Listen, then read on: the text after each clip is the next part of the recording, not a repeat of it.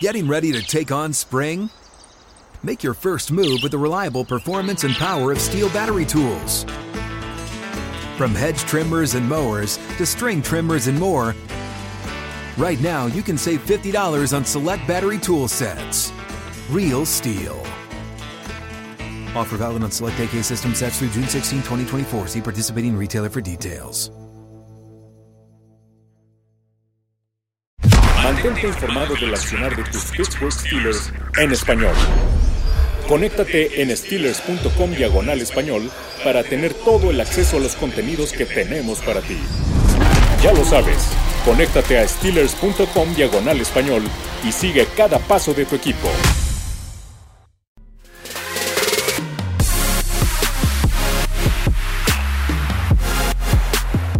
Terminó la campaña con un resultado adverso ante los Bills de Buffalo en una helada tanda que tuvimos en el Highmark Stadium. Sin embargo, sobrevivimos, no nada más al duelo, sino también al clima. Fue complicado poder estar en casa, pero hoy decimos, Álvaro, respiramos y vaya que ha sido una temporada, creo yo, la calificaría como satisfactoria aquí en el podcast Inmaculado. ¿Cómo estás? Muy bien, Arturo, descongelado ya, de hecho, créanlo o no, por una serie de percances climáticos y de calendario, yo acabo de llegar a mi casa, me quedé en Búfalo hasta la mañana del jueves. Casi una semana. Atorado, pero ya de vuelta, ha sido un frío tremendo por allá también. Yo diría que sí es satisfactorio porque primero se logró el objetivo de entrar a playoffs, porque hubo gran desarrollo de jugadores jóvenes, pero siempre está el mal sabor de estar en esa posición de poder tener que llegar a última hora y de panzazo meterte a playoffs con un esfuerzo sobrehumano y luego llegar a playoffs y no tener un partido que te haga sentir, bueno, me siento optimista para el año que viene. El único optimismo que yo creo que se siente en este equipo es lo que te mencionaba, la juventud, que te das cuenta que va a jugar mejor el año que viene que lo que hicieron el año pasado. Aunque algunos se están envejeciendo, pero en general el grupo es joven. Así que yo te diría que sí, la flecha indica hacia arriba, pero hay una enorme expectativa ya de bueno, ¿cuándo vamos a ganar un partido de playoffs? Yo creo que hay dos partidos que fueron clave, lo habíamos dicho ya hace unas semanas, derrotas contra Cardenales y contra el equipo de de Nueva Inglaterra. No sé por qué ahora se cruzan esos cables durísimo, pero esas dos derrotas cambiaron por completo el panorama de poder estar incluso hasta compitiendo por la división o hasta un poquito más lejos. No queremos el hablar del que hubiese pasado, que dicen que lo hubiera no existe, pero ¿cómo hubiese cambiado esa parte a cerrar la temporada? Pero ahora es cosa del pasado, es parte de la anécdota y cómo corregir ese tipo de acciones, ¿no? Y yo añadiría la pregunta y el partido de Indianápolis, donde es verdad que era un equipo que perfilaba ser un equipo de playoffs. Es un equipo que estaba jugando en casa, era una nueva fisonomía, no era el equipo del año previo, tenía un nuevo quarterback, un nuevo entrenador en jefe, pero estabas al frente 13-0. Y eso dolió muchísimo perder ese partido y la manera en la cual se perdió. Así que yo creo que, claro, en cada temporada siempre van a haber esos partidos, ¿no? Yo recuerdo que tú y yo salimos del primer partido contra San Francisco pensando, bueno, si Pittsburgh quiere ganar un Super Bowl, por lo menos en la primera semana no está al nivel de un equipo de San Francisco que ahora se perfila como un candidato al Super Bowl y quizás a ganarlo. Y nos dimos cuenta de eso temprano. Pero veías momentos en la temporada que eran prometedores, el triunfo contra Cleveland, el triunfo contra Baltimore, y pensabas, y tenías marca de 6-3 y pensabas, este equipo puede, en un momento pensábamos, si ganan Arizona, si ganan, empiezas a sacar la cuenta, ¿no? Y decías, este equipo, recuerdo que a 3 o 4 semanas del fin de temporada era un equipo que podía terminar primero en la AFC, y luego vino la caída, y eso fue durísimo. Y de hecho, acabamos tú y yo de ver a Mike Tomlin atender a la prensa, y lo primero que me viene a la mente es, se nota que está un poquito cansado, su voz tomada.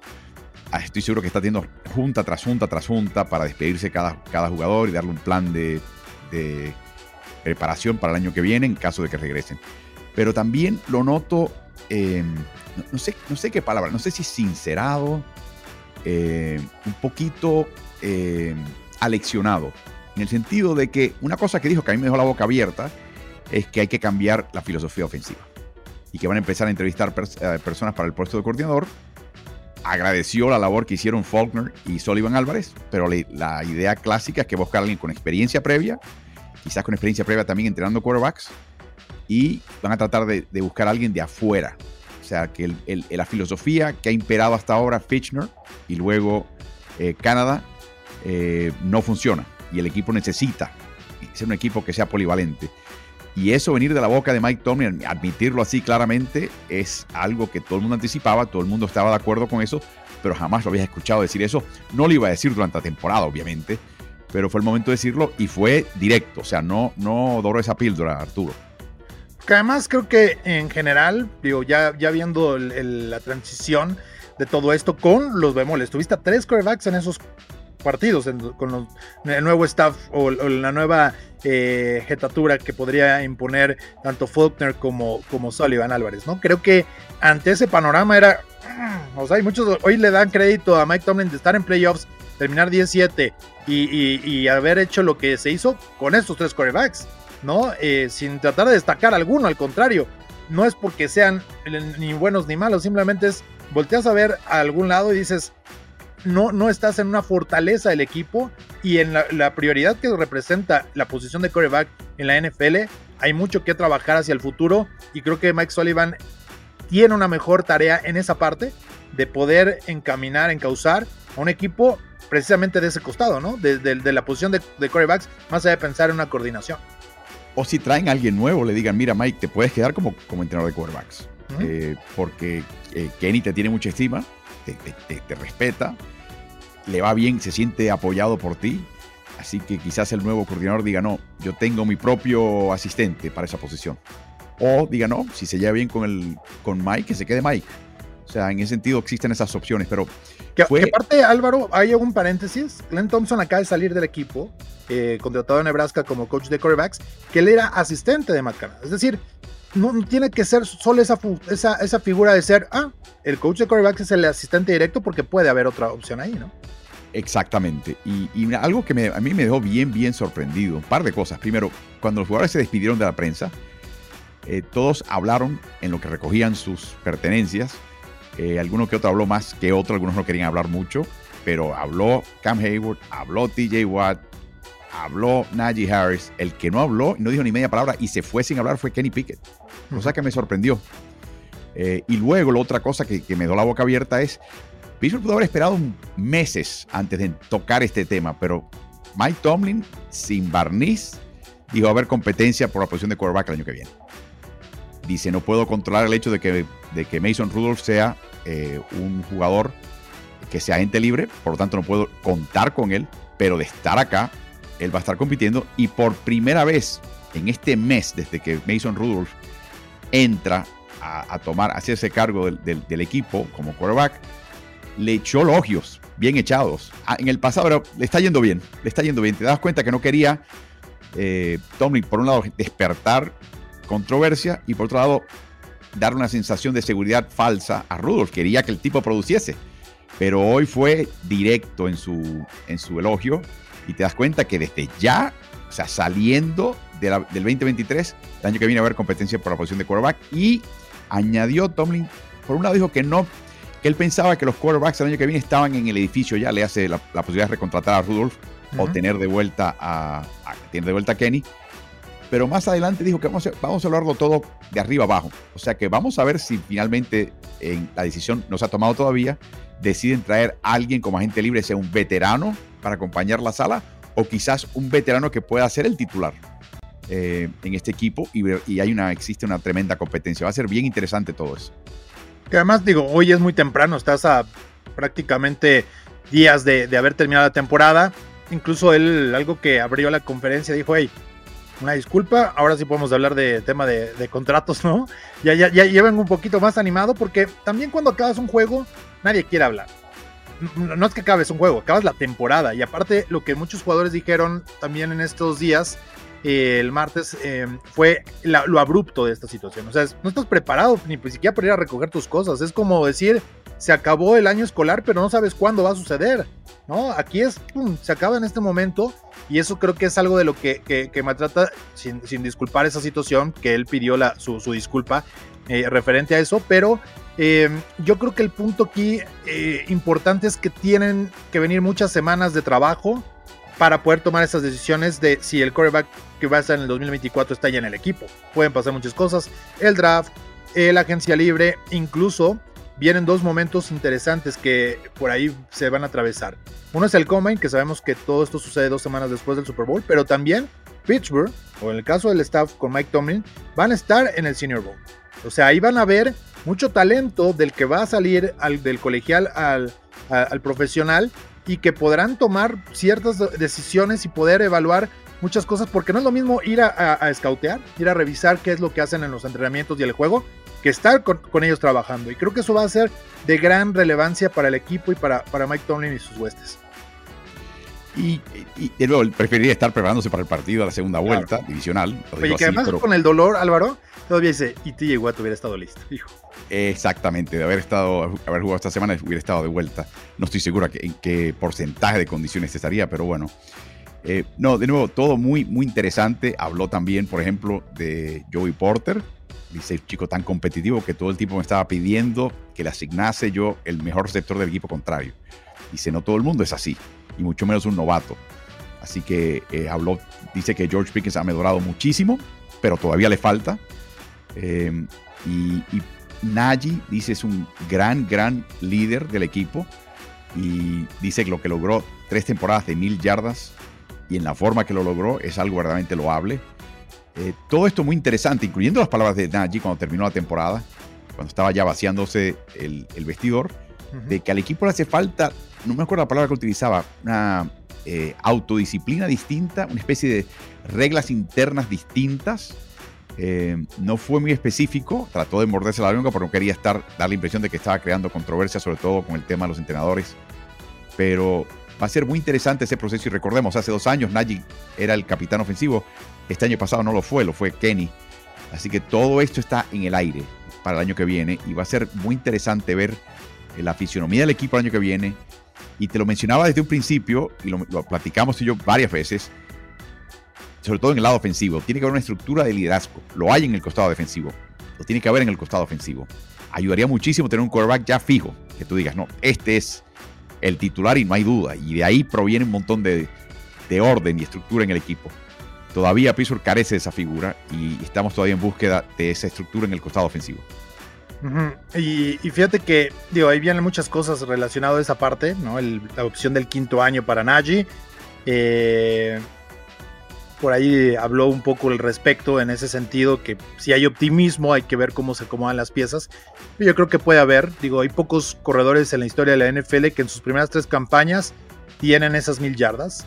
Y lo que ha hecho en la última parte de la temporada, ¿no? Específicamente de la semana 9 hacia el final, cerca de 2000 yardas. O sea, te habla de esa modificación o reestructura de cómo puedes tú trabajar mejor en el caso de Najee, y sabemos de esa ética que tiene, y creo que la madurez con lo que habló en el vestidor te hace pensar que creo que tiene todas esas condiciones para poder hablar con autoridad, como un líder dentro de ese vestidor, y de lo que necesita el equipo también en el frente ofensivo, que fue también algo de lo que se criticó respecto a lo de Kenny Pickett, ¿no? Porque si fuiste elegido el capitán, hay que estar ahí en las buenas y en las malas. Esa fue la parte que a mí me sorprendió, verdaderamente, porque generalmente él no es ese tipo de jugador. No sé exactamente qué ha pasado. Yo creo que el no jugar, y lo mencionó un momento Tomlin, que estando en condiciones de jugar físicas, pero no jugar por una decisión técnica, le tiene que haber comido las entrañas. Pero ahí tú tienes que mostrar, ahí es que tú tienes que mostrar el liderazgo. El liderazgo es fácil mostrarlo cuando estás ganando y estás al frente por 20 puntos. Muéstramelo cuando estás perdiendo por 20. Muéstramelo cuando la cosa va en contra tuya. Muéstramelo cuando las cosas no salen bien y no por culpa tuya, pero a ti te echan la culpa. Ahí es que empiezas a mostrar verdaderamente, cuando las cosas van mal, tu talla, lo que tienes adentro, la madera de que estás construido. Y por eso esa fuga sin comentario fue tan inusual y tan atípica de Kenny Pickett. De acuerdo. Ahora, ante el panorama que se va a tener que ir evaluando, y nosotros vamos a estar en próximas emisiones, escríbanos en @lossteelers, para poder poner las cosas en la balanza, ¿no? Hay algo que a mí me gustó, ya lo dijiste hace ratito, pero creo que hay un jugador que hay que agregar en esta lista, y ya más o menos lo mencionaste. Y lo que dijeron los jugadores respecto a Tomlin, antes de que tuviéramos esta conferencia de prensa, fue el respaldo, no quiero jugar para otro coach, etcétera, etcétera. Respondió sutilmente en una historia a través de Instagram George Pickens, ¿no? Diciendo 100, o sea, no puedo estar más de acuerdo con el comentario y con la decisión de lo que había dicho TJ Watt respecto a eso, y creo que eso es algo muy importante porque hablas de los veteranos, de los que han visto un largo proceso, pero yo creo que estos jóvenes, ¿no? Y ahí hay muchos que entran en esta etapa, creo que les cae bastante bien esa parte de poder continuar con Mike Tomlin, porque ojo, por ejemplo, lo habíamos dicho en la transmisión, mal juego para Broderick Jones, o sea, no hubo duda que quedó a deber. Mason Cole también lo sufrió, pero el novato de tener buenos partidos sabe que puede sucumbir y nunca sabes en qué momento vas a tener esa actuación especial o que quieras arrepentirte. Y yo creo que esa es parte de la madurez que estos novatos, ahora que lo mencionabas también, toman y aprovechan con Mike Tomlin. Creo que esa es una cuestión que les va a dar la oportunidad de desarrollo brutal en el receso de la temporada. Mira, yo le tengo mucha fe a Jones como jugador. Se habló inclusive hoy Mike Tomlin que él podría jugar a la izquierda o a la derecha. Esa decisión está por hacerse más adelante. Pienso que Keanu Benton es un chico también que no dice nada, pero produce. Porter, esa gallardía de decir, no es... Yo quiero medirme contra el mejor. Y estoy hablando de un novato contra lo mejor que hay en la liga, en la posición que él tiene que marcar. O sea, hay buena madera en este grupo. Y de hecho le preguntaron específicamente su confianza en Omar Khan y el grupo de evaluación de talento, y dice plena, o sea, tremenda. Tienen 7 selecciones, en vez de tener una en la quinta vuelta, ascendieron con el traspaso de Rams de Dodson a tener 2 de cuarta vuelta consecutivas. Así que tienen posiciones interesantes para tratar de conseguir talento y a ver si tienen éxito en hacerlo, más lo que pienso que será una agencia libre modesta. Yo creo que hubo mucho jugador añadido este año. No creo que veas tantos jugadores llegando a este equipo como agentes libres el año que viene. Está por verse. Y siempre hay múltiples áreas de necesidad, algunas urgentes. Y eso es lo que ellos tienen que sortear, y eso es de lo que tú y yo hablaremos más adelante en próximas emisiones de este podcast. De acuerdo. Ahora, ¿cómo sentiste el semblante de Mike Tomlin? Yo creo que con optimismo, mucho más relajado después de la derrota. Nadie creo que le gusta hablar después de que pierdes. Pero a mí, ¿sabes qué es lo que me gusta? El vestidor. Creo que Pittsburgh hoy tiene un vestidor envidiable. O sea, con condiciones para que realmente puedas estar entrando a trabajar en el receso de temporada, en todos los procesos que ya mencioné un poquito previo al draft, a la agencia libre, y entrar a lo que serán los OTAs y todo este proceso. Yo creo que ese es el sabor de boca que se llevan los jugadores y probablemente Mike Tomlin, porque podría venir una conversación respecto a la extensión de contrato para él. Podría, incluso lo dijo también Pat Fairmouth, ¿no? Como que diciendo, yo quiero estar aquí para siempre, porque también entra en un proceso de que puede renovar, todavía tiene contrato para el 24, pero estos son los momentos en los cuales puedes estar entablando este tipo de conversaciones con las políticas que tiene la familia Rooney. Así es. Yo de nuevo la sensación que me dio es que Tomlin ha tenido un momento de nitidez, de claridad mental, y es que su filosofía ofensiva tiene que acabar, tiene que terminar. Y tenía esa humildad de esa persona que admite que la manera que veía el mundo estaba equivocada, que tiene que hacer cambios importantes. Eso es un buen augurio para Pittsburgh. De acuerdo, eso es algo de lo que tendrá que cambiar, así que escríbanos en @lossteelers para seguir charlando con todos ustedes. Díganos qué es lo que quieren a lo largo de este proceso del receso de temporada. Estaremos muy pendientes con todo lo que suceda con sus Pittsburgh Steelers y por supuesto muy pendientes de este podcast inmaculado.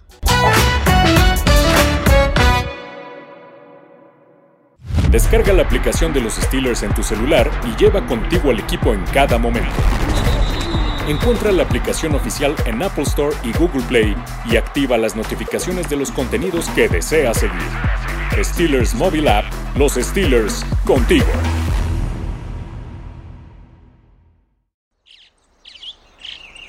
Getting ready to take on spring? Make your first move with the reliable performance and power of Steel battery tools. From hedge trimmers and mowers to string trimmers and more, right now you can save $50 on select battery tool sets. Real Steel. Offer valid on select AK system sets through June 16, 2024. See participating retailer for details.